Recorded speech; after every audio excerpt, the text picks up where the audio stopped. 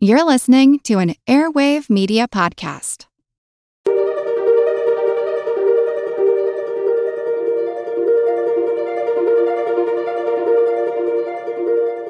Over 7 million different animals inhabit our planet.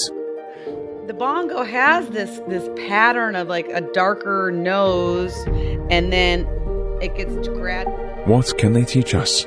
Yeah, it's out of all the animals you worked with, you know, the gorillas, the cats, everything, the bongo has just blown you away. Many species are in crisis and need your help. Join the movement at allcreaturespod.com.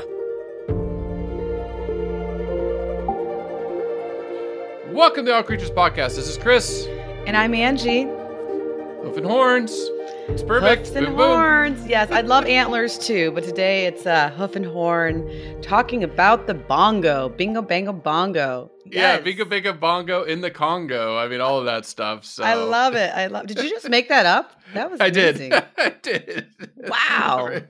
From the Congo, the bongo. Man, Yeah, no. You must have had your coffee this morning. That's incredible. I did. Yeah. I did have coffee, so I'm a little pumped for this one. And you know, we had a week off, so you know, it's hard when you skip a week because I just feel antsy, like I just want to make sure we do an episode a week to keep going. So we just caught our breath. We're gonna hit it hard. We've got next month some big species coming in October. Yes, it's Halloween. gonna be fun. Yeah. Mhm. So you know, it's good to kick back off with a hoof and horns, and one of Angie's been bugging for a while to do this one. Yes, it's the bongo. They're the largest, most colorful forest African antelope. So they've got all the bells and whistles. They've got the looks, they've got the horns, they've got the size, they have the personality, which is something I've heard about. And so I personally, unfortunately, have never worked with bongos. I've worked with a lot of different antelope and deer species, but I think I really missed the boat by not being up close and personal with bongos, because I've just heard for people that work hoofstock and have the delights of seeing these guys every day that they are a lot of fun and they're almost like big cows.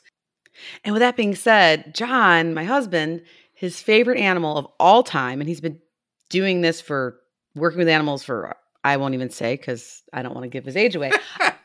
More than a couple, more than a couple years. Yeah. And so, and Ariel, that was her name, is just his favorite. And he's worked with great apes, big cats, hoofstock, birds, reptiles, pandas.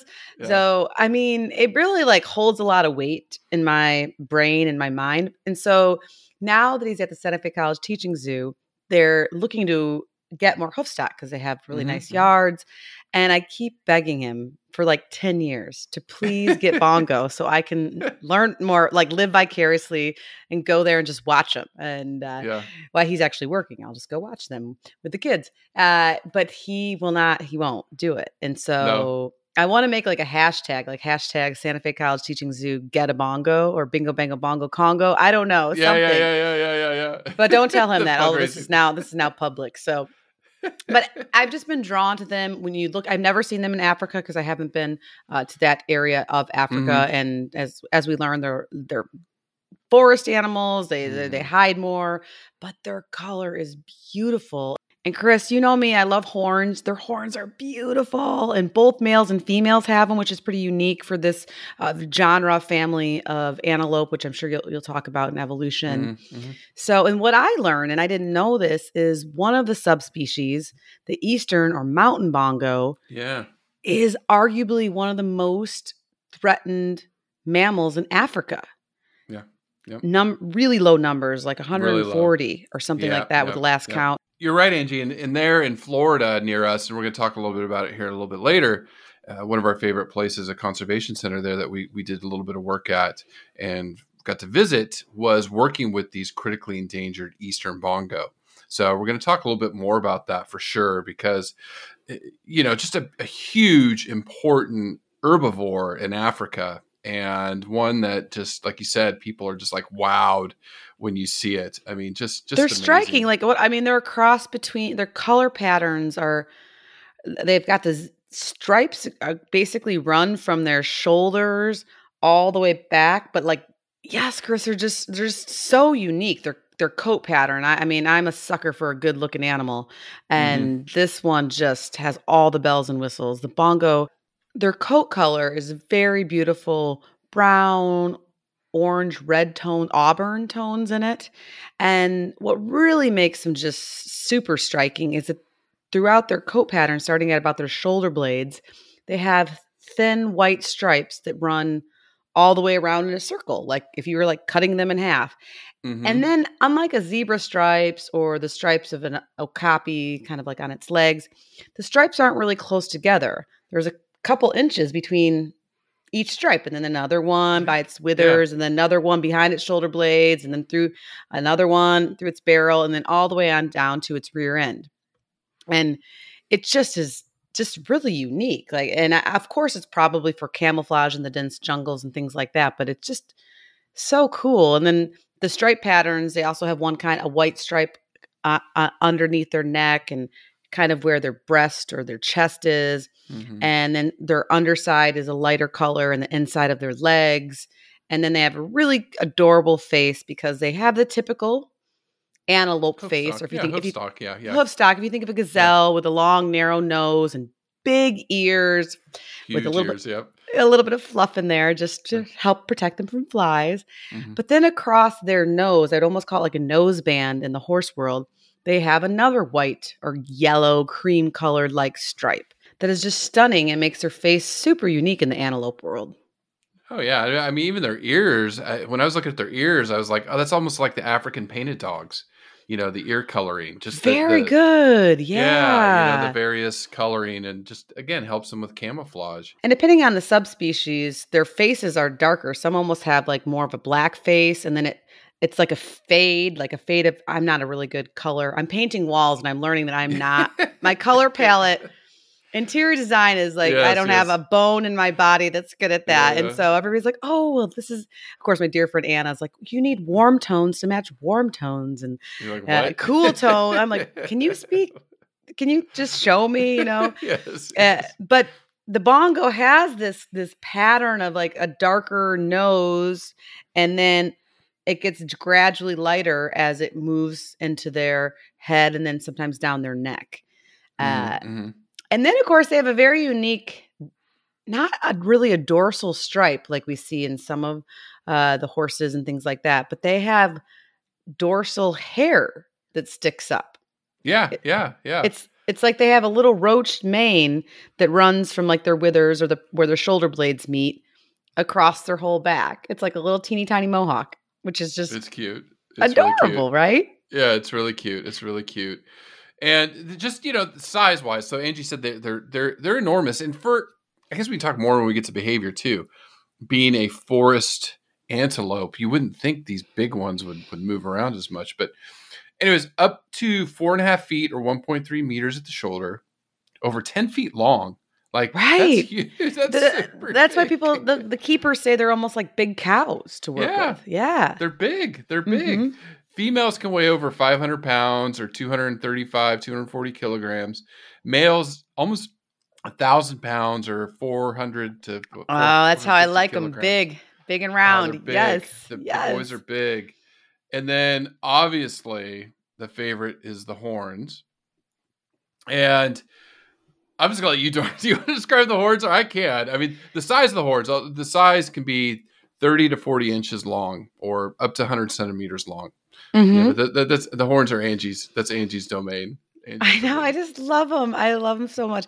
Well, they're in the spiral horned antelope family. And so when you think of spiral horn, I've been blessed a few times to see kudu, the greater kudu in Africa, which that's spiral like DNA. I mean, spiral.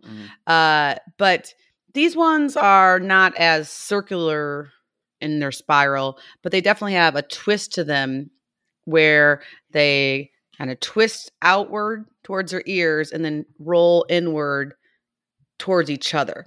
That was a horrible description. I apologize. But hopefully by now you've pulled up an image or been curious about how beautiful they are, because I'm not doing it justice.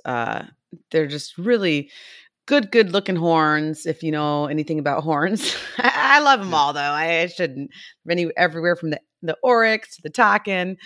But the cool thing, like I said too, is that the females have them as well, and they're usually not quite as large and thick, but they definitely still have them, which is, once again, you don't see that in a lot of antelope species. The sable antelope, which we've covered, the females have them as well. But there is, of course, but just as Chris mentioned, there is a little bit of that sexual dimorphism as far as males being overall bigger than females, and that is also seen in their horns as well. Right. Now, before we run off and describe the range, we got so excited. Angie jumped right into description. We got to say thank you to a couple people for Patreon this month. So, which is fine. I can tell Angie always, whenever we do Hope and Horns, it's an exciting podcast. So real quick, I have to say a big thank you to Chelsea S. and Var D for joining Patreon this month. So thank you very much. I have to say, Organization of the Month, we were going to do 2. So Coral Restoration Foundation definitely was overwhelming. Everybody voted on that. So we sent money to them. Yay! And it was close. I still sent money to the Pacific Marine Mammal Center just because that was close to home. So I just did that on the side. But the Australian Marine Conservation Foundation came in second. So they do a lot of good work. Yay! Yeah. And also the Sloth Conservation Foundation came in at third. And I was like, oh, and I'll just tell everybody, I'll be interviewing their director here in this coming up week. So she's down in Costa Rica. We've been emailing back and forth, and she's tracking sloths right now. So I get to interview her from the field. So anyways, but thank you. You're helping support conservation, and you're helping support our mission to educate as many people around the world on all these animals and conservation issues. Yeah, like I always say too, if you don't have $1 to spare, I totally understand, especially now times are really hard, but you do have 10 seconds or 20 seconds to spare. And if you could give us a review on iTunes, that would be awesome. That helps get our numbers up there as far as how we're viewed and how frequently we're viewed. And big thanks this week to Chelsea Steele for giving us a warm, wonderful, amazing review, which I just loved reading. So thank you, Chelsea. And then your buddy, Mike Bona. Thanks, Mike. He came through for you. He gave us a glowing review, and he's a dear friend of ours. And we actually need to go visit him again or have him on the podcast again, maybe do a round table. Yeah, I know. Yeah, down at LA Zoo. So, hey, Mike. Yeah, we've been going back and forth on Love Instagram. you, buddy. Thank you. Yeah, he loved the mandrill episode. So range, Angie. We talk about rainforest, dense forests, savanna forests. It made me think of, the forest elephants that we talked about, similar range, Congo, the Republic of Congo, Central African Republic, Southern Sudan, those areas. Then there's a break going out even further west into Africa where you get into Gabon, Ghana, Guinea, that region. Mm-hmm. So that's the one species we're going to talk about. And then that's the lowland or western bongo, right, which makes sense because it's on the western part of Africa. Right. Then we go to Kenya, and we have these critically endangered mountain or eastern bongo that we're going to talk a little bit about today too. So, but the highlands, right? The highlands of Kenya. You were in Tanzania, not Kenya, right? Yes, I was supposed to go to Kenya to do a research project with grubby zebras. Lincoln Park Zoo was sending me, but there was some unrest there. This was probably about 10 years ago. There was some civil unrest there, and so we decided to scratch that plan. And I went into Tanzania, into Tarangire National Park, which is just beautiful, to look at do wildebeest counts, and which is really fun. Wildebeest have stripes on them. And with that project, it was neat. We would take photos of the animals when we were out all day long and sex them. And you would take a photo, aim for their head and shoulder blade area because they had really unique stripes. And just like zebras, each wildebeest has a distinct pattern. And so the software would try to either add a new individual to the count or see if it can match up with one that's already been counted. So it was a really fun trip, but I did miss out on going into Kenya which is definitely on my bucket list because I need to go, because I'm dying to go to Lewa Conservancy, which is where the Grevies are. And I'm not sure if they have the mountain bongo, but it looks like it's pretty close by as far as if you already are that far over visiting in Kenya, just to maybe see if we can check out some mountain bongo. So yeah. On the bucket list for sure. I know, Angie. I'm always jealous of all your trips when you're a zookeeper. It's just amazing. It's amazing. And as a graduate student, when your wonderful professor sent you over, well, you weren't even a grad student. You did it. Never mind. You were graduated. You were my colleague, my podcast partner. Yeah, I try to go. It just really fills me up. I know. I don't get to go as much as I used to when I was younger, as I have a lot more responsibilities these days. But yeah, pretty soon, hopefully, I'll be able to incorporate my kids into the travel. We'll see. Yeah. You'll get there. All right. So, why care? I think, are we bringing in a special guest about why care? Yes. Do you have anything to say? I mean, I would say, looking at what scientists say about the ecological importance, from what I've read, it's hard because they're so not secretive. It's just hard to study them, right? Sure. When we get to behavior, there's a few gaps in it, or we know. A lot of it will be like, oh, well, we know this from studying them under human care. But yes, what is known of them in the forest kind of reminded me of Okapi, where there's some holes and some gaps as far as our knowledge of what they do, because they can be, and they're hiding in the forest and they're not super wanting us to see them. So, but in the zoo world, they're out and about and they have a ton of personality. And I can't speak for everybody else, but for me, I fell in love with the bongo just from hearing about what it was like to work with them. Yeah. So I think that's why we'll bring our special guest on, and we'll see if he can work his magic on all the public. Yes, let's see. All right, so I want to welcome back John, our expert. How's it going, buddy? It's good to see you again. Good to hear from you again. Yeah, it's been a few episodes since we've had you back on. I'm always happy to contribute. Yeah, no, but Angie, and I know for a while we've been talking about this episode, and you did mention it in the last one we had you on. I can't even remember what species we were covering.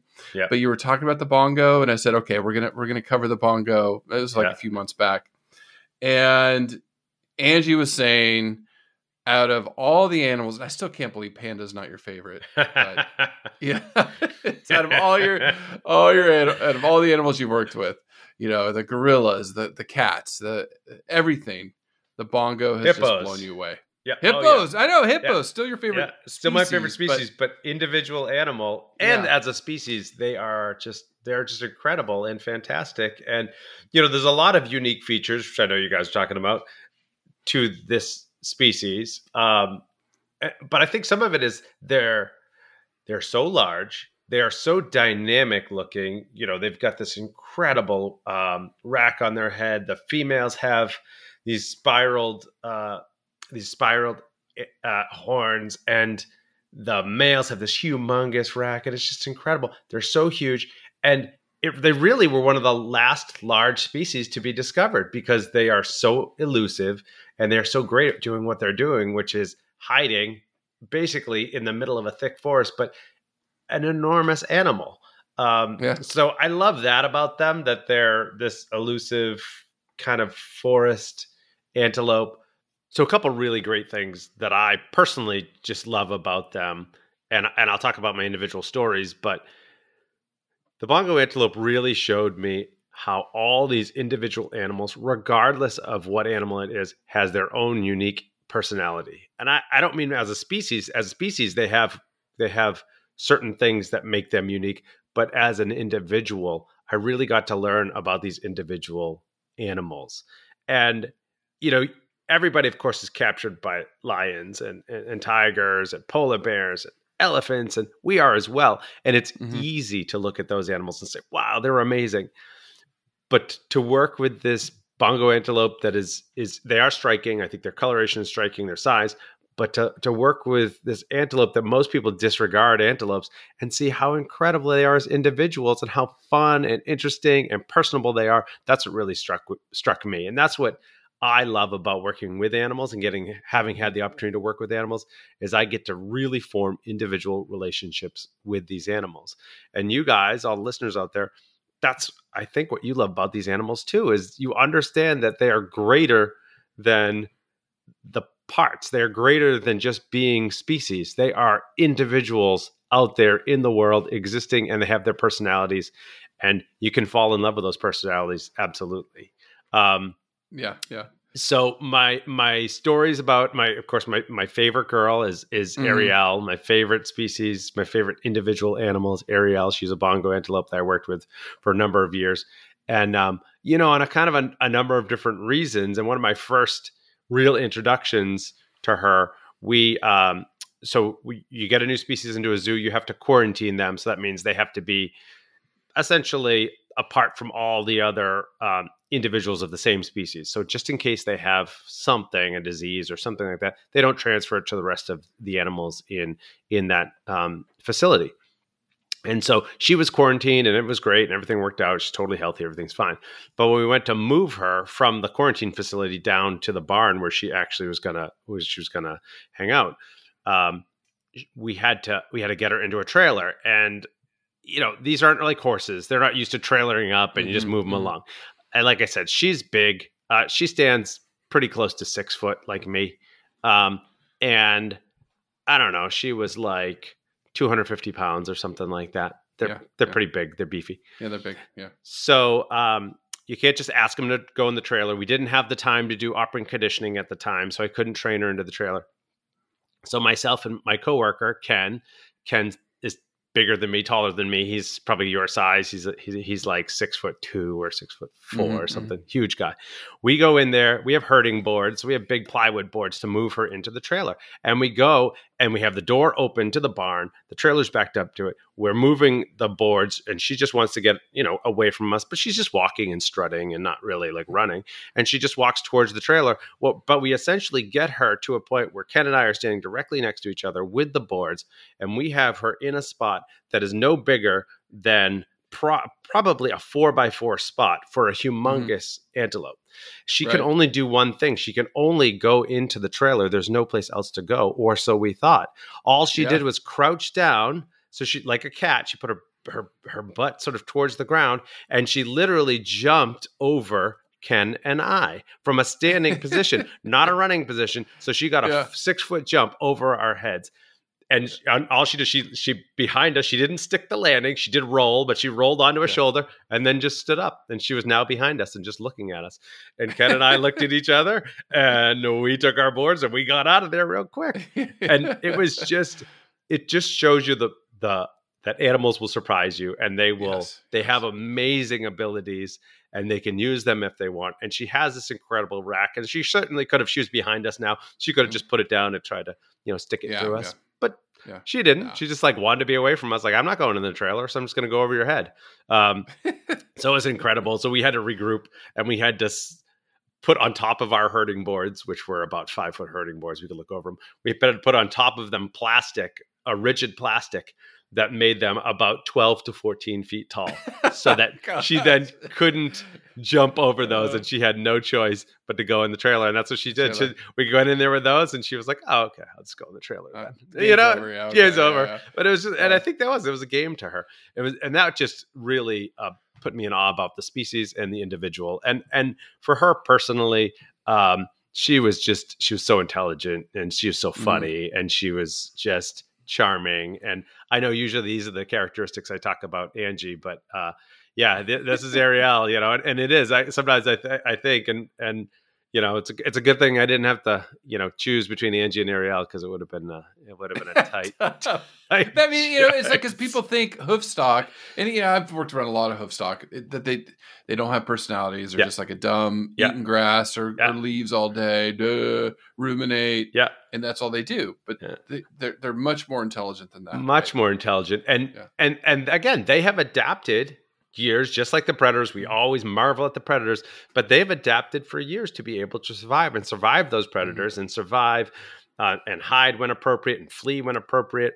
And so that's what's incredible about them. I exactly agree. I think they are given, in general, hoofstock antelope, they're given a poor poor script by the public, because they're just not as charismatic and outgoing. But that's my message to you. That's my story to you, is that these animals are incredibly charismatic and incredibly outgoing. And again, I've had the good fortune of getting to know them and learn about them as individuals. And when that happens, they stick with you forever, and you will never look at them the same way. And they're just incredible. You know, there were days when she wouldn't want to go out. She just wouldn't want to go out of the barn, and she would just find some other thing in her stall in the barn that she would think would be more important than going outside. And you could chalk that up to like, oh, well, she just didn't, you know, she was dumb and didn't know what she was doing. She knew exactly what she was doing. She knew exactly how to stall to slow down the shifting to go outside at any moment that she wanted to. And again, as I talked about, she is a huge animal. I learned I couldn't hurt her if I wanted to. She'd just jump over my head. But that's where you learn to work with her. That's the value of operant conditioning, training, and again, that honestly helped with my relationship with her as well, and that helped me learn about her personality as well. Just an incredible animal. I worked with a male as well. He was incredible, and they are they're also striking species because they're known to be fairly docile. And they're huge, but they're fairly docile. But the males can be quite territorial, and they are big. The males are almost 1,000 pounds. Yeah, I was going to say, I think he was 600 pounds or something like that. So he was pretty big, and so they've got this huge rack, and they can use it when they want to. And normally they just kind of send messages, but if you go in with them and they're not in a good mood, they can put their hurt on you, you know? So they're an impressive species to just get lots of a great overall understanding of how magical animals really are. And I mean, I know it's an odd term to use for like, it's a scientific program and I'm a scientist and you're a scientist. Yeah. But they truly are just awe-inspiring. They just, when you, clearly I'm captured by them and I'm captivated by them. But when I look at them, and when I get to interact with them, they just really, they stole my heart. And I value the time that I got to work with them. And I value the time that I now get to talk about them and spread the words about them. And just like every other species, like, why do they matter? Why should we care? Yeah. Because they are an incredible species that has existed for hundreds of thousands of years. We probably don't even know how long. And again, it took until the 1900s before they were discovered. And so you have the species that's done an amazing job of evolving, of existing, and of hiding. And why are we the ones to say that they shouldn't be in existence anymore? And why should our actions move them to a spot where they aren't in existence, or they are threatened, or they are endangered? You know, and we should care about them because they do incredible things and they are incredible animals. And there's, and here's the fun part. And this is what I also love about learning about animals is sometimes you don't know the specific niche and role that they may have. Yeah. And you may not, and you may not until they're gone. You know, we're learning more and more about this, about rainforest species that are being wiped out, and learning about medicinal purposes and medicinal, seed dispersal and propagation of plants and all this stuff, the integrated web that is our ecosystems. And for me, that's the point. It's like a game of Jenga, right? You pull enough pieces out, your tower can still stay. But if you pull the wrong one out, everything topples. And, how do we know if Bongo end, that's not the last piece to topple? But, again, I really appreciate getting an opportunity to talk to them, talk about them. I appreciate because I was going to say it's good because we did before you came on. I told Angie we really don't know how the bongo affects the ecosystem. Obviously, as a large herbivore, they have some impact. But when you were talking about that, a couple weeks ago, we released the interview with Dr. Enric Sala from National Geographic, and he talked about. Yeah, I mean, you're right. And to go back to that interview, it's one of another example. Like we always talk about the wolves in Yellowstone. Yep.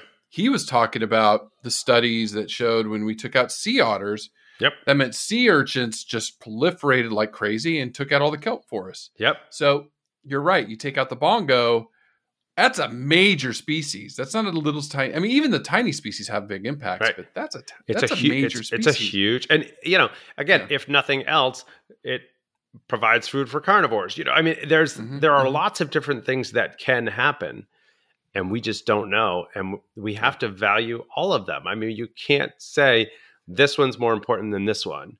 And again, I know that's Pollyanna of me to save them all, but we have to save, we have to keep entire ecosystems intact if we want to make this stuff happen, And so the conservation organizations out there, yes, that the ones that are dealing with specific species, they're great because they do shine a light on that. But there are also organizations that are looking at entire ecosystems and the importance of all of them, and how do we support those organizations as well. And that's what I'm looking for from I mean, you two keep it alive every day, but that's what I'm looking for from the listeners is, how do you help? And again, I know we're all trying to get through our daily lives. I know we're all trying to just do what we can to keep stuff together, but just take little steps every day to try to keep these ecosystems alive, well, and proliferating, and you'll get to help save these incredible animals. You'll get to help save bongos in the wild, the wild cousins of Ariel and Bingo that I worked with, Bingo Bongo. Yeah, you did. That's how we opened it, Bingo Bingo Bongo in the Congo. Yeah, exactly. Well, you anything else to add about them, or? No, I'm good. But I just, again, I want to thank you guys for always letting me crash your party. You guys always have so much fun together, so it's always good to get in here and contribute where I can, where I have the ability to contribute. But thanks again for everything you guys do, and thanks to listeners for listening and helping to support. No, John, it's always fun to have you on. It's always a treat, especially with your personal experience. So thank you. So we know pandas are 1, bongos number 2. Good. For all your students out there, they got to go back to the panda episode to learn about that one. But final question, though, I have to ask this. Somebody told me to ask you. I don't know. She might live in your house. I mean, I guess there's 3 boys, a man and 2 boys. The one female, in your house. It was the dog or one of the cats. Yep. Ask me, why aren't you getting bongos at your zoo? So she can go and help and watch them. It's so true. And so a lot of it relates back to that fun story that I told you about jumping 6 feet from a standing position. Is that's just standing. Imagine if they got a running start, so that I have to contemplate, how large of an enclosure do I have to have? How tall of an enclosure do I have to have? The other thing is, it's actually a really great question. We have to consider our brand new zookeepers, and as docile as these guys do seem, when they have bad days, again, that much poundage can put a hurt on you. And so I would want them to be shifted. I would want them to go into a barn and go out of a barn. And we just don't have that facility right now. And the last thing, of course, we always got to think about the environment. And here, the temperatures are a little bit high for them. So they are forest-dwelling antelope, nice 75 degree, 60 degree all the time. They thrive really well in that. Once it gets up into the 80s and 90s, they don't do so Central well. Florida.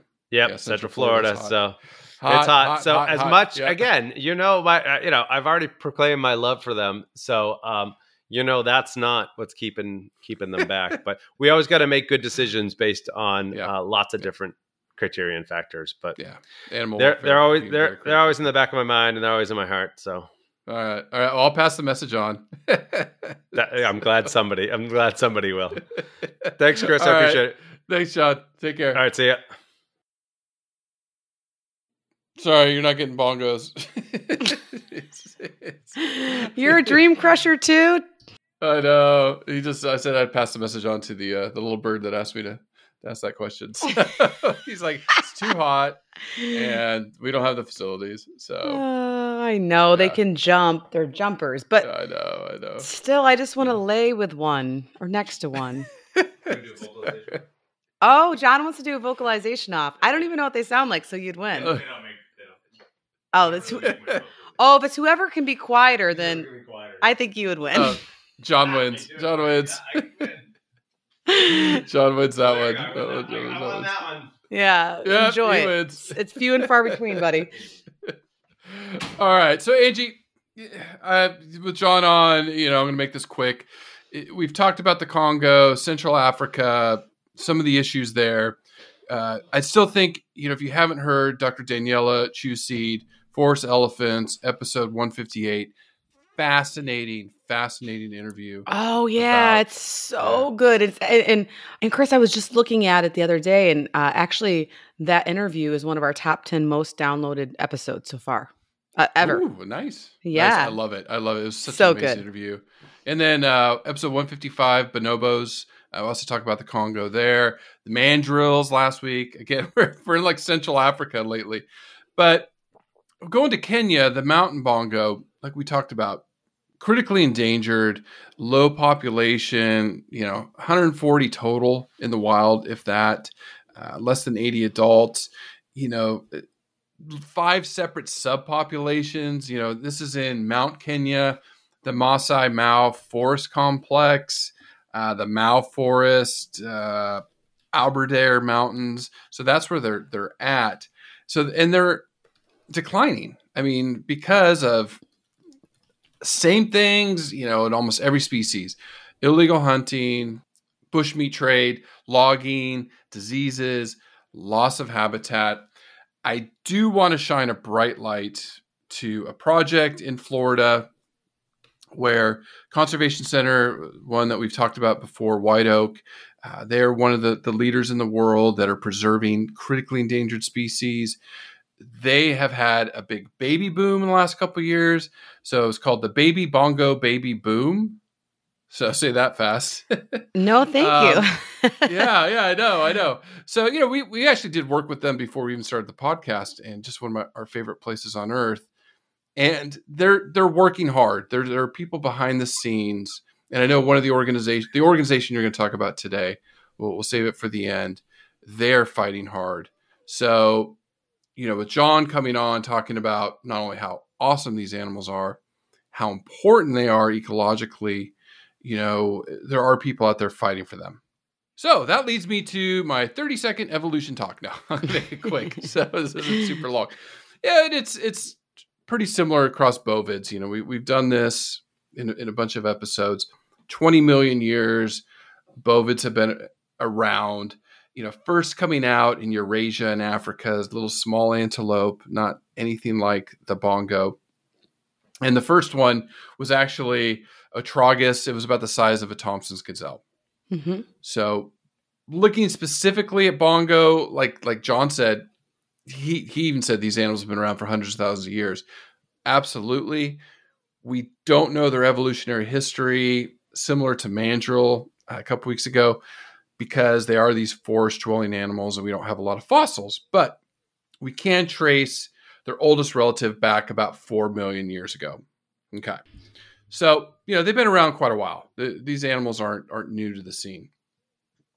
Now, classification tells us a little bit more. So the family's Bovidae.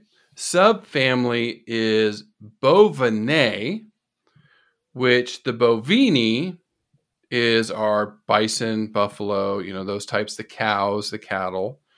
And the other genus is Tragelaphus. Mm-hmm.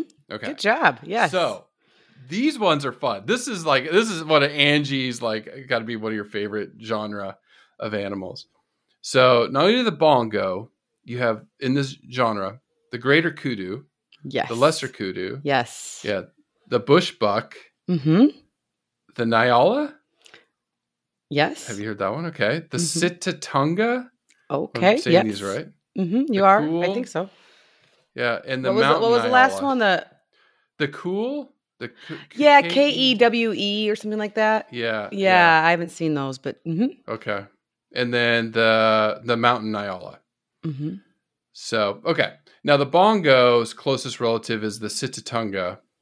And then, but I mean, still, they're all the same genre. So they all have a common bushbuck. ancestor. I've been blessed enough to see a lot of those. In fact, I have fond memories with John and Allison sitting in North Luanga in Zambia, a park that wasn't even open to people at the time. But of course, Allison, with her amazing behind the she's scenes amazing, yeah. rhino translocation, she got us in there. And yeah, we would just sit and have coffee on our little porch of the little hut we were staying in and just watch the bush buck. And they're really cute because they actually are grayish, brownish in color, but they have a white circle around their butt. Oh yeah. So it's just, I don't know, they're just pretty charming. Such amazing memories. Yeah, they have a charming hind end, and so you just always just giggle at them because they look so. From the front end, they're like all business, but in the back, it's like a party. So, anyways, but that makes sense. Right. So that makes sense that they're related to bongos because bongos are pretty cool too. Right, and then Angie, the species name is Tragelaphus urceus. Okay, and then, like you said, there's two species that we opened up with. So the western or lowland bongo is Tragelaphus urceus, and then the mountain or the eastern bongo is Traphylacis urceus isaaci. I think it's Isaac has named it somebody named Isaac. So Isaaci is how it was spelled. And Chris, I think it's important to note we've highlighted about the eastern or mountain bongo that it is critically endangered with very few individuals left in the wild. But I think it's really important too to make note of the fact that the western or the lowland bongo, they're not out of the woods. Pardon the pun. Sorry, I couldn't. They're near threatened. So, and that's based on the most recent count, which was a little while ago. So, with everything happening in those regions, if they're near threatened, I don't think their populations are booming up to least concern. Right. So we need to keep an eye on both of these species. Absolutely. You know, like we talked about, just as a large herbivore that's very important. Now, Angie, we've talked a lot about horns before, obviously, in all the podcasts. So there's more to talk about then, right? No, I found some obscure. I was looking up like horned species, and we've done the biggest horns, and you know we've done all that. So I just found something unique, and it's called the horned crocodile.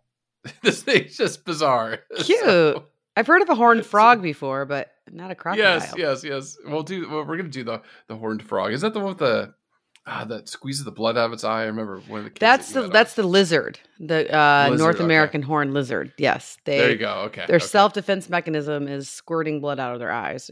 And I learned this from my 10-year-old buddy Eli when I was this past summer when I was covering kids and interviewing them. Yeah, during lockdown, it was amazing. So, anyways, the horned crocodile. I love talking about these obscure species that are extinct. Lived in Africa 2 million years ago. Ate early humans. Homo sapien wasn't around then, but our earlier ancestors. So, poor things. 16 foot plus, but they had these two very prominent horns over their ears. So the bigger the croc, the bigger the horns. It was just crazy. I thought, a horned crocodile. So I thought I had to talk about it. In an herbivore episode, I had to bring in a horned crocodile. So I love it. Well, and I mean, I could obviously go on and on about these horns because they are beautiful being in that genre with the elands and the kudus and the bushbuck. And they just have this spiral nature to them. And if you're just tuning in, you haven't heard us talk about antlers. I think I did a whole podcast just on antlers physiology. Reindeer episode, yes. Oh, so fun, the glory days.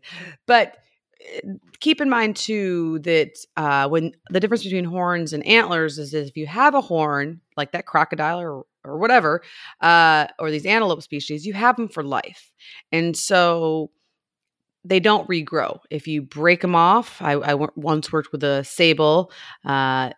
Georgie Porgy Puddin' Pie, her antlers were broken and they didn't grow back. She had two little stubbies that stuck out. Luckily, she broke them before like the blood barrier, the blood supply. Otherwise, it would have been real ugly and they don't survive that. But antlers, this time of year as we're coming into fall, male deers are going to start shedding their velvet, and that's the case that the antlers grow in. It's called velvet, but it's like skin with a little bit of fur on it, and that helps nourish the bone, the antler bone that is growing, and then they basically rub their antlers. The males, female deer don't have antlers unless they're reindeers, and so you gotta listen to the podcast for that because they're unique about that. Yep. But Yeah, they rub it. They rub off the skin, this velvet and exposed bone, and then they fight the male, and then they will drop their antlers not too long after they score a female and breed her. And so it's crazy. I mean, anybody who's ever been to an old lodge before or something like that with hunters that put the big antlers up or whatever, can see how big those racks are. If you think of like a moose or something like that, and then those deer species regrow them every year, which is why I spent half of an episode talking about how they do that, because it's so in nature, it's such a phenomenon to have that it's called a secondary sexual characteristic, because they need them, but they don't need them type to reproduce. They help, antlers help fight off other males to win the female over, but they're not actually part of the reproduction process. And it's just a phenomenon in nature that these poor deer go to such extreme to grow these things every year, these huge racks. I know. Where the antelope species, like here in the United States, we have the pronghorn. That's another one we really need to cover those guys. Talk about jumping. Woo-wee. I know. And speed. They're really fast too. Yeah. They're like the second or third fastest land mammal, right? Yeah. Let's put that on the list. I just thought about that. But anyways, these antelopes, these bongos, these kudos, things like that, bushbuck, they have their horns for life, and they grow them. And the horn though is a little bit different than how I was talking about antlers. The bongo horn is hollow on the outer layer, and that area is made up of keratin. So that's the same thing with rhino horn is made out of, or your fingernails, toenails, your hair, things like that. And then once again, too, the females are going to have a little bit more shorter, thinner, and a little bit straighter. They don't have as much curve and twist or spiral to their horn as the male's going to have. But they're just beautiful. They're beautiful, and both males and females will use them when they need to. But in general, they're just fun to look at. That's for sure. Oh, yeah. They're amazing. I mean, they're amazing. And, just some other quick factoids, because I'm glad you covered that, because I was going to definitely ask you to once again explain horns versus antlers. And if you ask my 4-year-old, he knows the difference. Of course he does. Next podcast we do it, we'll have him come on and explain we'll quiz Zach. That'll be fun. Yeah. So bongos live, 20, 22 years on average. So that's pretty standard for hoof stock. They can't be preyed upon by unless you're my horse Rosie. If you're my horse Rosie, she's still rocking it out at 35. Yep. And we covered, I remember Przewalski horse when I covered that. The oldest living horse was like 53. Yeah. You were just like, what? Wow. That's, wow. I don't know if she'll make it that long, but she's enjoying her Florida retirement. That's for sure. Yeah, no, 35 is that's great for a horse. So predators, hyenas, leopards, lions, things that eat them. And then bongos in turn eat and prey upon plants. So they eat leaves, They're gentle giants. That's why I want one. Yes. Fruits, flowers, bark, grass, cereal grains, whatever they can get is what they. I'm such a dork, Chris, and I've obviously spent so much time around hoofstock that I just heard them when you visualize them like eating flowers and like munching on it, and I could hear that really zen crunching, that circular munching, crunching. That's like my happy spot. Yeah. So funny. Eating. Yeah. Oh, just in the forest it would be amazing to see them. Some interesting factoids too is bongos will eat burnt wood because they need minerals. Interesting. So they're always looking for salt sources, mineral licks because they need it, that they don't get it from their diets. It's amazing, Angie. They have so many similarities to okapi. So they have like that crazy prehensile tongue. Yeah, that helps them reach the different grasses and leaves or flowers, like you mentioned. So I think that probably evolved in the forest, right? You need to be able to reach high and low, not just graze on the ground, but grab those leaves, right? Similar to giraffes, got to reach up high and grab leaves. And when you're in a forest situation, that comes in really handy, right? Yeah. No, I get to see giraffes doing it. You're right, in okapi, after feeding them before.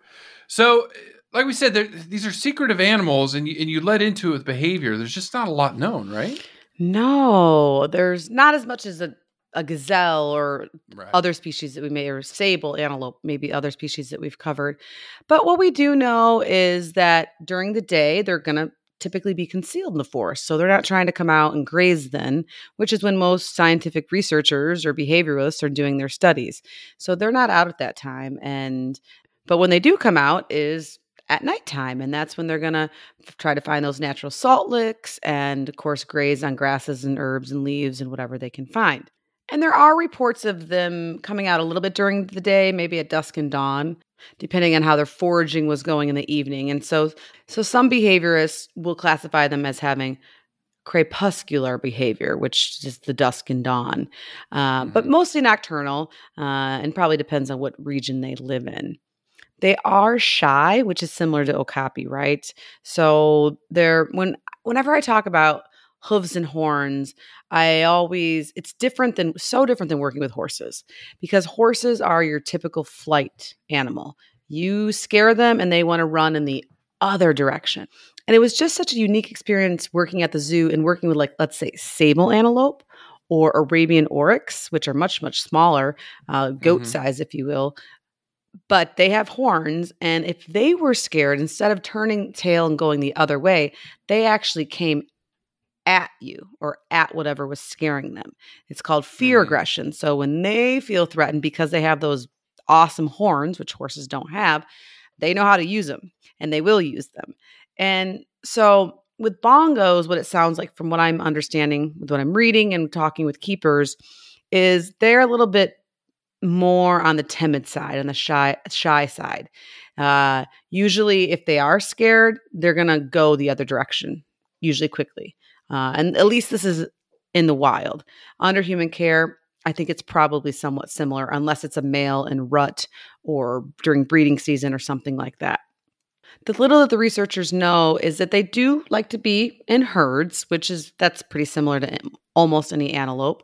But they're seldom in large groups. You're not going to see hundreds of them. Well, shoot, for the eastern or mountain, there barely are hundreds of them. But the herd sizes are going to range usually from like 5 to maybe 50 individuals, just depending on where they live and what time of year it is. And males in general are solitary, but they also, once again, depending on the species and where they live, or the time of year, of course, the seasonality of it, they'll sometimes be present in the herd. So I don't think that we exactly know all of their patterns and movements like we would for some of the other hoofstock species. But a lot of my understanding is that they do have complex social interactions, even though they live in these dense forests of Africa. And anybody that's worked with hoofstock in general, antelopes, deer, horses, things like that, rhinos, I mean, they have a lot of social interactions. They can talk to each other without using vocalizations. They can use their body and just the mom look. Didn't we talk about that? The mom look. Yes, they can do. They can do some serious mom looks, or some serious just move an ear one way or pick up a hoof another way, and that tells the other creature what they're thinking. And so they think that these networks or these herds that they do live in probably have a lot more complexity to it than just what we know so far. And so although John says they don't make a vocalization, I think that's in general, they communicate more either tactile through touching one another or through visual, like pinning the ears back or raising a foot or something. But they can emit something called a bleat, which I guess I think of a sheep when I think of a bleat. But it's mostly grunts and snorts. Females might have a little low moaning or mooing contact when caring for their young, which makes me fall in love with them even more. I'm a big cooer at my kids when they're little. And my pets, oh my gosh. So that's just super endearing to me. They just keep getting more charming. I mean, I imagine you're right. Like a lot of some of the stuff we've seen having them under human care, it's got to see some of those interactions in the wild would just be like, oh my goodness, it would be amazing to see it. So maybe one day we'll have to have Dr. Shoesseed back, when she's out there looking at forest elephants and talk about all the other species that she gets to witness, with the gorillas coming by and some of the other stuff she mentioned in that interview. So as far as repro, I mean, I still think of okapi as amazing. So now you have another species. in the Congo.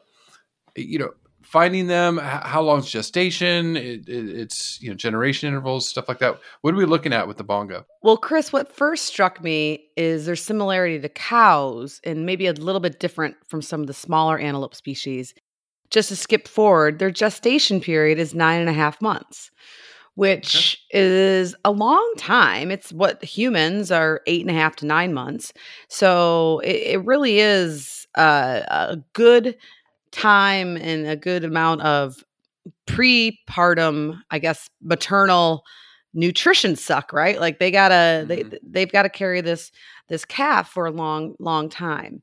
And they usually only give birth to one because of the large size. And I don't know if any twins have been reported. And just like any hoof stock or cows or horses, the calves, they come out not that big, anywhere from 50 to 90 pounds, depending on the female and all this and that, but they grow rapidly. So they nurse a lot and they start eating grass pretty soon thereafter. And their cute little horn buds start growing at about 3.5 months. So they are not born with horns, which the mothers are very grateful of. Trust me. Yeah.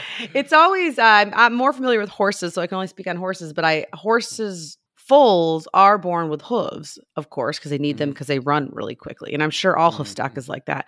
But at least I know on horses, they've figured it out. So they actually have like a cap, like a gelatinous cap over their hoof when they're born, which is probably very helpful to mom, passing 4 of those through the birth canal. Yeah. And so then that kind of gelatinous tissue or whatever it is falls off, dries up and falls off shortly after birth, which I always think is so.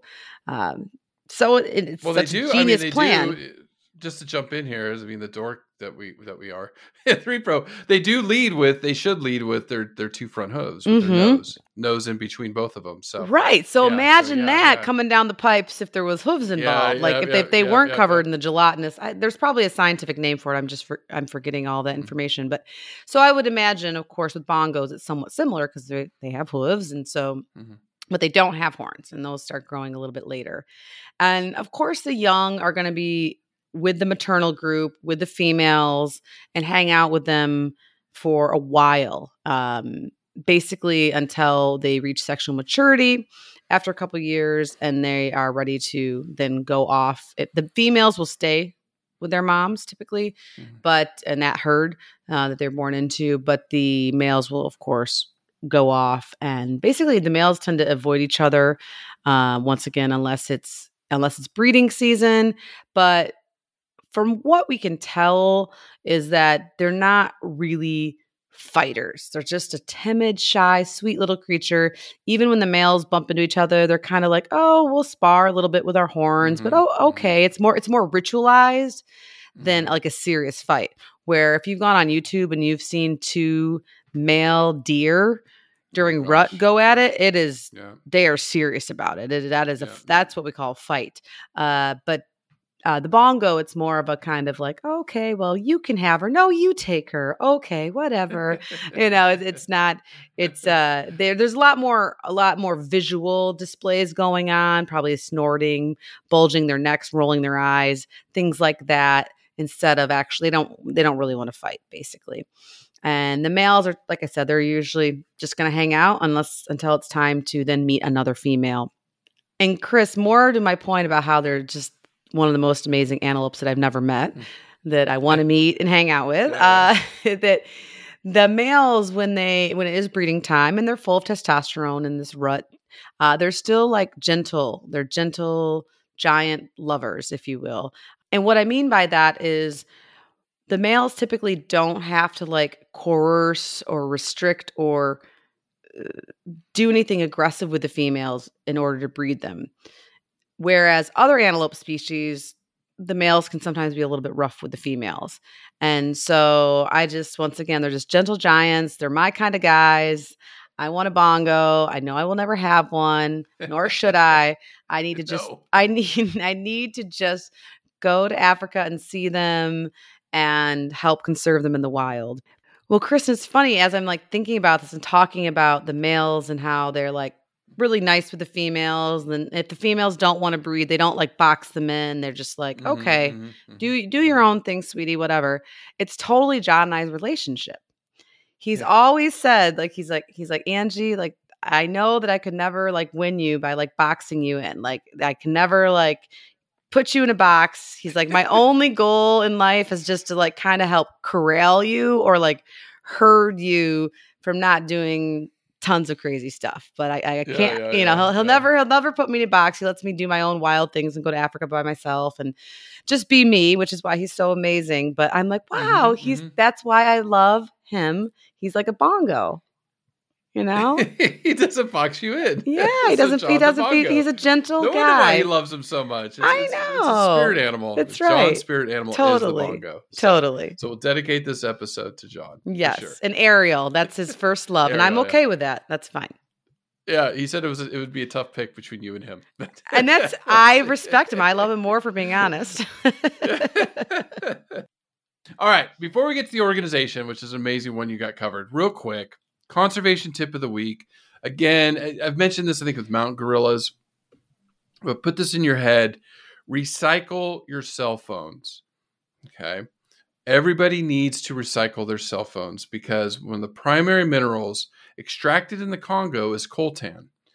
And it's heavily mined there. It's one of the only sources on Earth of coltan. So it is having an impact on wildlife there, which would include the bongo.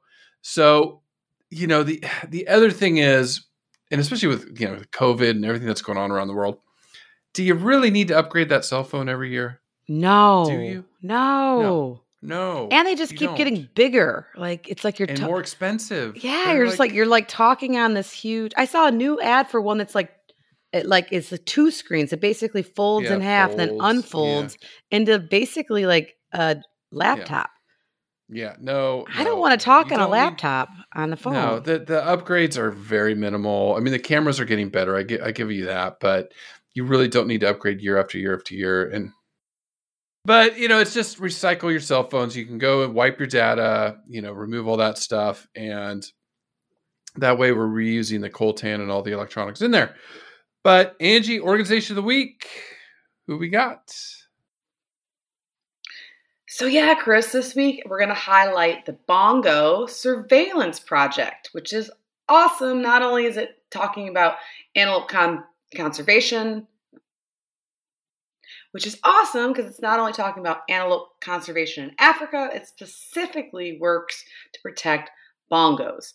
And so we'll put it up on our show notes, but they have a brilliant Facebook page at Bongo Surveillance Project. Otherwise, on the internet, you can find them at www.mountainbongo.org. And the objective of the Bongo Surveillance Project is to protect and conserve the critically endangered eastern or mountain bongo and its habitat. And they do this by working with the local communities nearby and having worldwide stakeholders. So having a lot of input from different organizations. And this organization has been around for a while, and it's recognized for its unique ability to go out into the field and basically transform these different local communities through education and conservation and all sorts of projects. And its base is in Kenya, which is, of course, the habitat that they reside in, the ones that are left, the mountain bongos, and was founded in 2004. So it's been around for a while. And the founder's name is Mike Predeljan. And he basically has a lifetime working in the forests of Kenya and has obviously a love for bongos and wanting to save them after realizing that, well, they're becoming critically endangered. And just like any project or nonprofit, in order for it to grow, you need partners. And the Bongo Surveillance Project has been recognized locally, internationally. It's been supported by WAZA, which is the World Association for Zoos and Aquariums. And they just have tons of different supporters, the IUCN, a lot of groups in Kenya, a lot of other international groups as well, Rare Species Conservation Foundation, Tusk Trust, that's hard to say. But of course, that's the one that helps protect elephants. So a lot of partners fighting for these guys and trying to keep them in their natural habitat in Kenya and keep the numbers growing by educating people and by protecting the habitat that they're found in. That's amazing. It's good work. Again, another species we cover, and there's people out there fighting for it. So amazing job. I know. It made me so happy. I was like, nobody cares about the bongo. I was like, no. And then I'm like, oh, yes. They do. John and I aren't the only ones. I know. All right. Amazing podcast, Angie. I know we have a lot of good stuff coming. A lot of good stuff. We've got a good episode coming up with our friend Corbin, and we've got some special interviews in the works. And next month is going to be spooky animals. We've got some good lineup for October. Yeah, it should be fun. And as always, we appreciate any emails or Facebook likes. We also have an All Creatures Facebook group where lots of discussions go on and a lot of good articles are shared. And so it really helps keep you on your toes with what's happening with conservation. And so we always want to hear from you. So reach out if you have a favorite species that you want us to cover or a suggestion of an organization that you'd like to have us interview on the podcast. It's in order for us to save these animals, it's going to take our whole village. You guys are conservation heroes just by listening and sharing and loving and learning. And so we appreciate it. Thank you so much. Yeah, take care. Listen, learn, share. Join the movement at allcreaturespod.com.